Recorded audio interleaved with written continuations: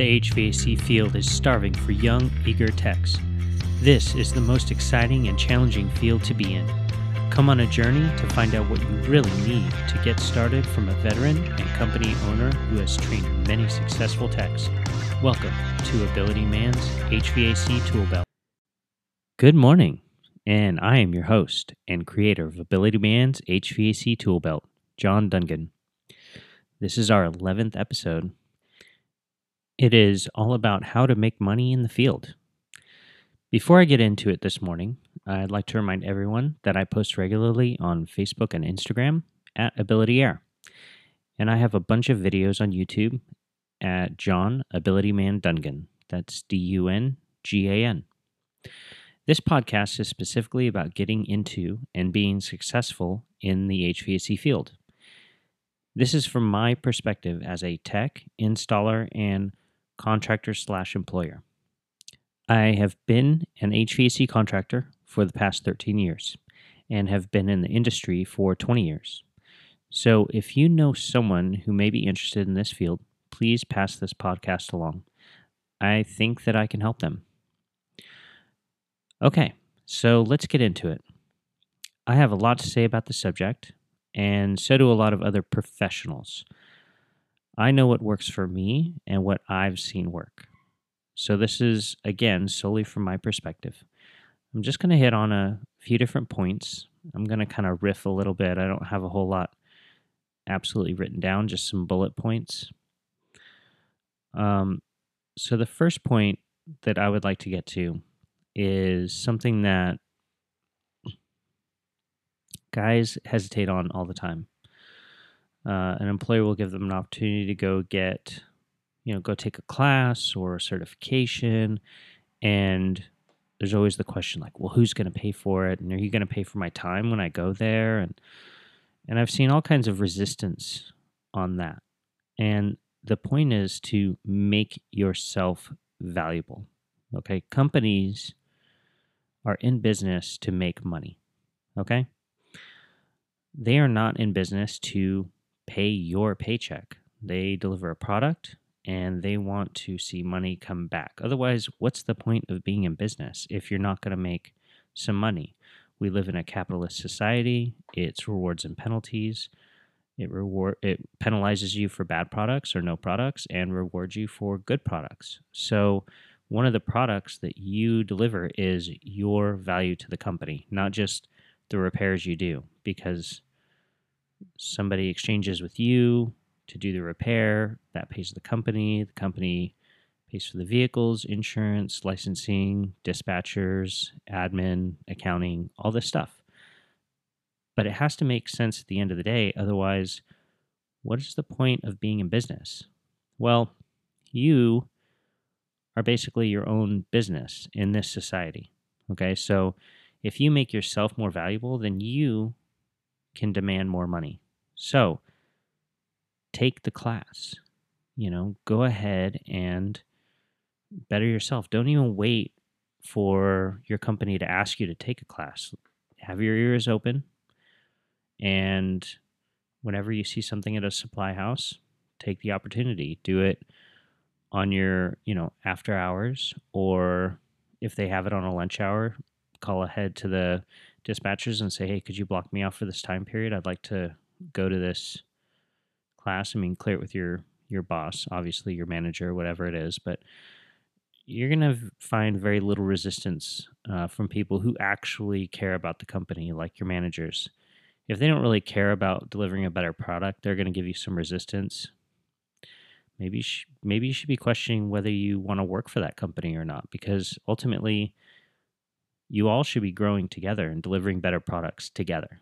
So this is your part of it. Make yourself more valuable.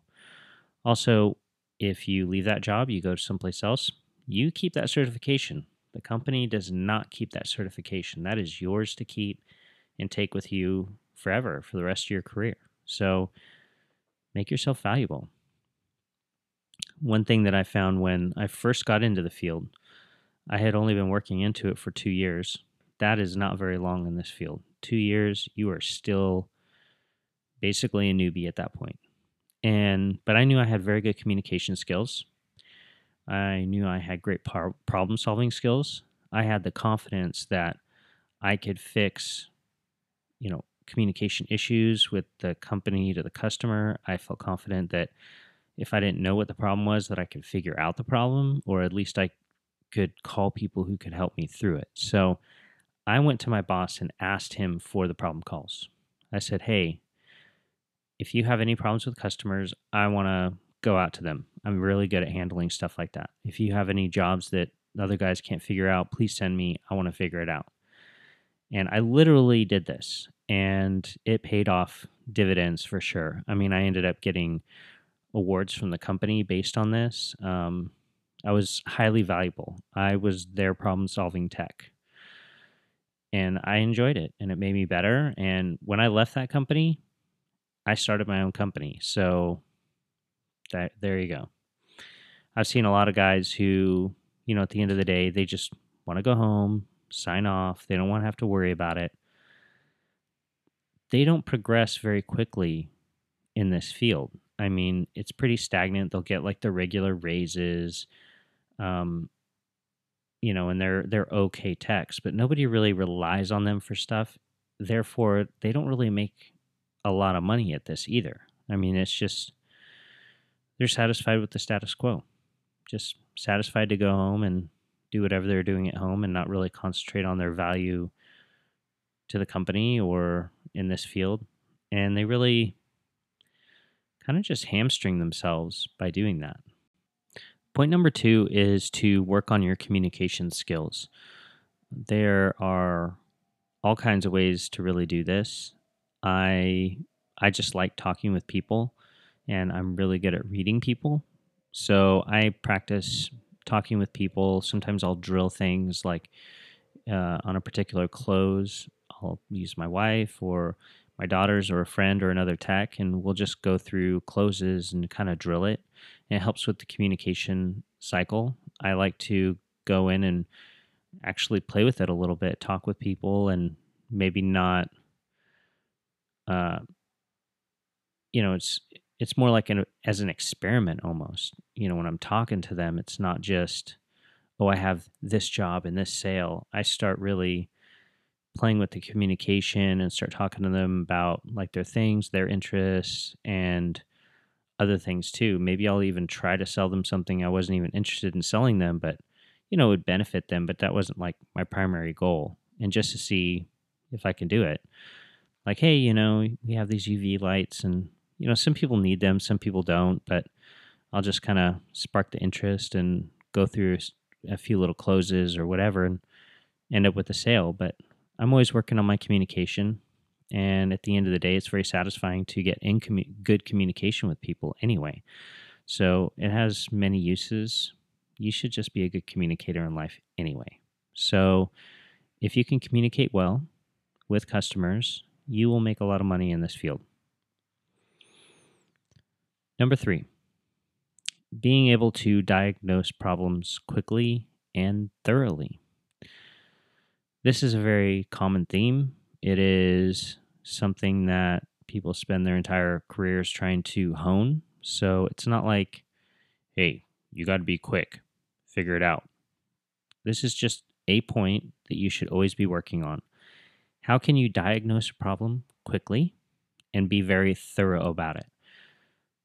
There's nothing like going to the parts house to get a part and put it in just to find out it either wasn't the part that was the problem or there is some other part causing that part to break. So there's actually the real problem and then it causes this other one to break. So it's very important to be thorough.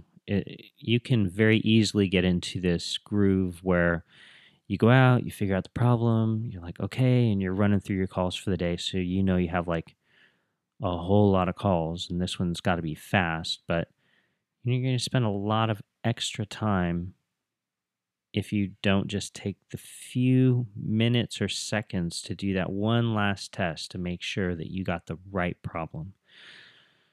So that's a very important one. Time management. I touched on this a little bit on another podcast. So I'm not going to go too crazy into it.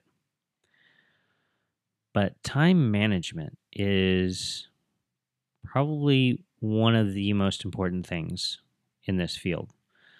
If you have poor time management, you're not going to be able to accomplish the quantity of service calls necessary. You will end up wasting time. It can be very frustrating as well. So think about your whole schedule and not just the immediate job you're going to. If you just looked at all the calls you have for the day, if you have that ability, you can go through and kind of, okay, well, I have this job in this side of town and this one on this side of town, and then I'm going back to this other side of town. So you might be able to spot that and see if you could work around that, go to two calls in one area instead of, leaving that area and coming back. Or maybe hey, I need to get this part for this job. I'm going to go get it right now.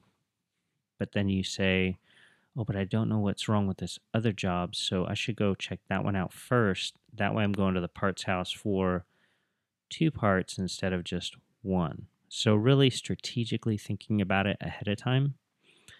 Also, what tools should you bring to do a repair? I mean, just as simple as that. If you're back and forth to your truck 3 times instead of one time, that can tag on a lot of time real quick. Plus, it can be tiring. And not like our job is super physical, but when you start wasting time with added steps, you'll start to see that you start walking a little bit slower. Maybe it doesn't hurt, but it's just like, ugh, really? Have to go back there again? So just really strategizing, like basically your entire day. Like, oh, I'm going to this call. Oh, this is where I'm going to go to lunch. And then I can call ahead my order and I can grab it or whatever it is. I do all kinds of things like that. I kind of strategically plan out my entire day based on, where I'm going to go to the bathroom, where I'm going to eat.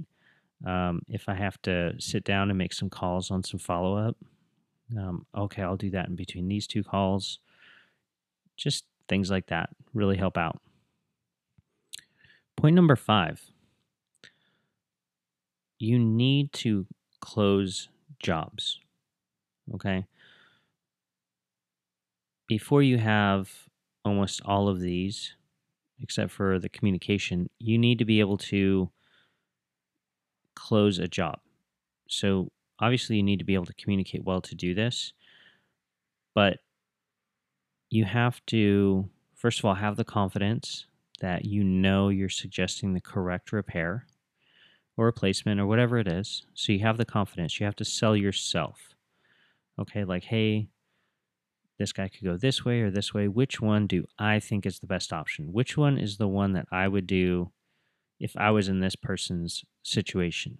Not everybody has the same situation. If they have money and they're able to spend the money to do it right, they're going to probably want to do it that way. If they don't have a lot of money and you could buy them a little bit of time, then make that suggestion. Give them all the options so that they can really make an informed decision. But definitely have the courage to suggest what you think is best for them in that situation. It will go a long way. You will close a lot more deals if you do that. The second thing that you have to know about closing is you have to be willing to do the work. If you're not really sold on doing the work or don't have like a clear idea on how you can get it done, like if you have installers and you're just selling it for the installers to do, or if it's a repair and you're not selling it because you have your next week completely booked out and there's no way you can fit this into the schedule, how are you going to close that job if you have already basically talked yourself out of your number one, your ability to do it, or number two, your willingness to do it? Like, well, this coil cleaning really needs to be done, but man, this job is filthy. It's hard to get to that unit. I don't really want to do it. I mean, are you going to close that work? And is that the best thing for your customer? I mean, maybe you should just tell them, hey, I know what needs to be done. I'm not really willing to do it. Maybe you should call another company. that is a really bad strategy. You're not going to make any money, obviously. But in this day and age, that can have a whole nother ramification. If you say the wrong thing to the customer, okay, fine, you don't get that work. Okay, fine. But what if they go on, um, like Google reviews or Yelp? They can leave you a very bad review, and that'll just hang around for a really long time. So it pays to, number one, be confident it's the right thing. And number two, be confident or willing to do the job, right? So if you're not, really strategically work around that. You don't want to like overbid it to the point where they're giving you bad reviews or whatever. So this is a tap dance, but you need to be closing the work. Okay, ultimately, if you're good at what you do, you should be closing the job because you know you're the best person to accomplish that job for them because you sold yourself and you care about this person, you want the best for this person, and you know what's going on. So just go ahead and close the job. Finish the job, do it to the best of your ability, and then collect the money at the end. And that's what's really required in order to make money in this field. But you have to be willing to give the good product and collect the money at the end of the day. If you're not willing to do those two things, you will not make it in this field. When I first got into this field, I spent a lot of time and energy on closing sales. I bought books on closing. I bought sales tapes and would go through those. I would drill the closings and I'd come up with different sales things that I would say in order to make the sale. And I'm not going to say that this stuff doesn't work. It definitely increased my courage. It increased my ability to talk to people about these things. But there really is no substitute from just having a caring for the individual that's in front of you. You're at their house, you see them, you see their situation, good or bad, but you find something that you like about the person. And that makes it very easy to just say, hey, this is the problem. I really like you, in your head. I really like you. I want to make sure that you're taken good care of. This is what I'm recommending. And then you are the best person for that. So there's really no substitute for that. However, if you'd like, I do advocate going out and getting different sales materials. I don't have any off the top of my head that were particularly good, but you can go around and just look at the reviews on different kind of sales books, and I read a lot of books, so I couldn't really. God, that was so many years ago, maybe 10, 15 years ago. But there's some good closing books. There's also Sell or Be Sold. That's a really good book by Grant Cardone. I really like Grant Cardone. He is fantastic. He had an app that was just closings, and you could just go through and say, this is my situation, and then find the different ways he solves how to close that deal. And then you can just drill that with somebody else, which that can be very awkward and kind of a barrier for people that they don't really want to drill things with somebody else. Well, actors do it all the time. It's not really a big deal, although it can be a little embarrassing at first. You really start to get into it. So twin up or find a wife or a husband or a friend, a coworker, your boss. Sometimes your boss will do it with you, but it can really kind of alleviate some of the stress or anxiety that can come with, I really don't want to talk to this customer about this or whatever. After you drill it with somebody else, then it becomes very easy. Sometimes I'll just drill it in my head and say, oh, this is what I'm going to say. And I'll just kind of banter with myself. Even I've been working in this for a very long time, and sometimes I have to do that for myself, pep talk myself, drill it a few times before I make the call to do whatever, and it really helps. It really helps. So closing is a big one. It's almost more important than actually doing the work. Although doing the work is obviously the most important thing, how can you perform the work if you're not selling it to begin with? So, which came first? I mean, kind of the cart before the horse. I don't know which, but you really need to be able to close the jobs. So, focus on that a little bit, getting the correct diagnosis, working out your strategy on how to get through the day. Talk with the customer. Don't be, like, yes, sir, no, sir. This is the problem.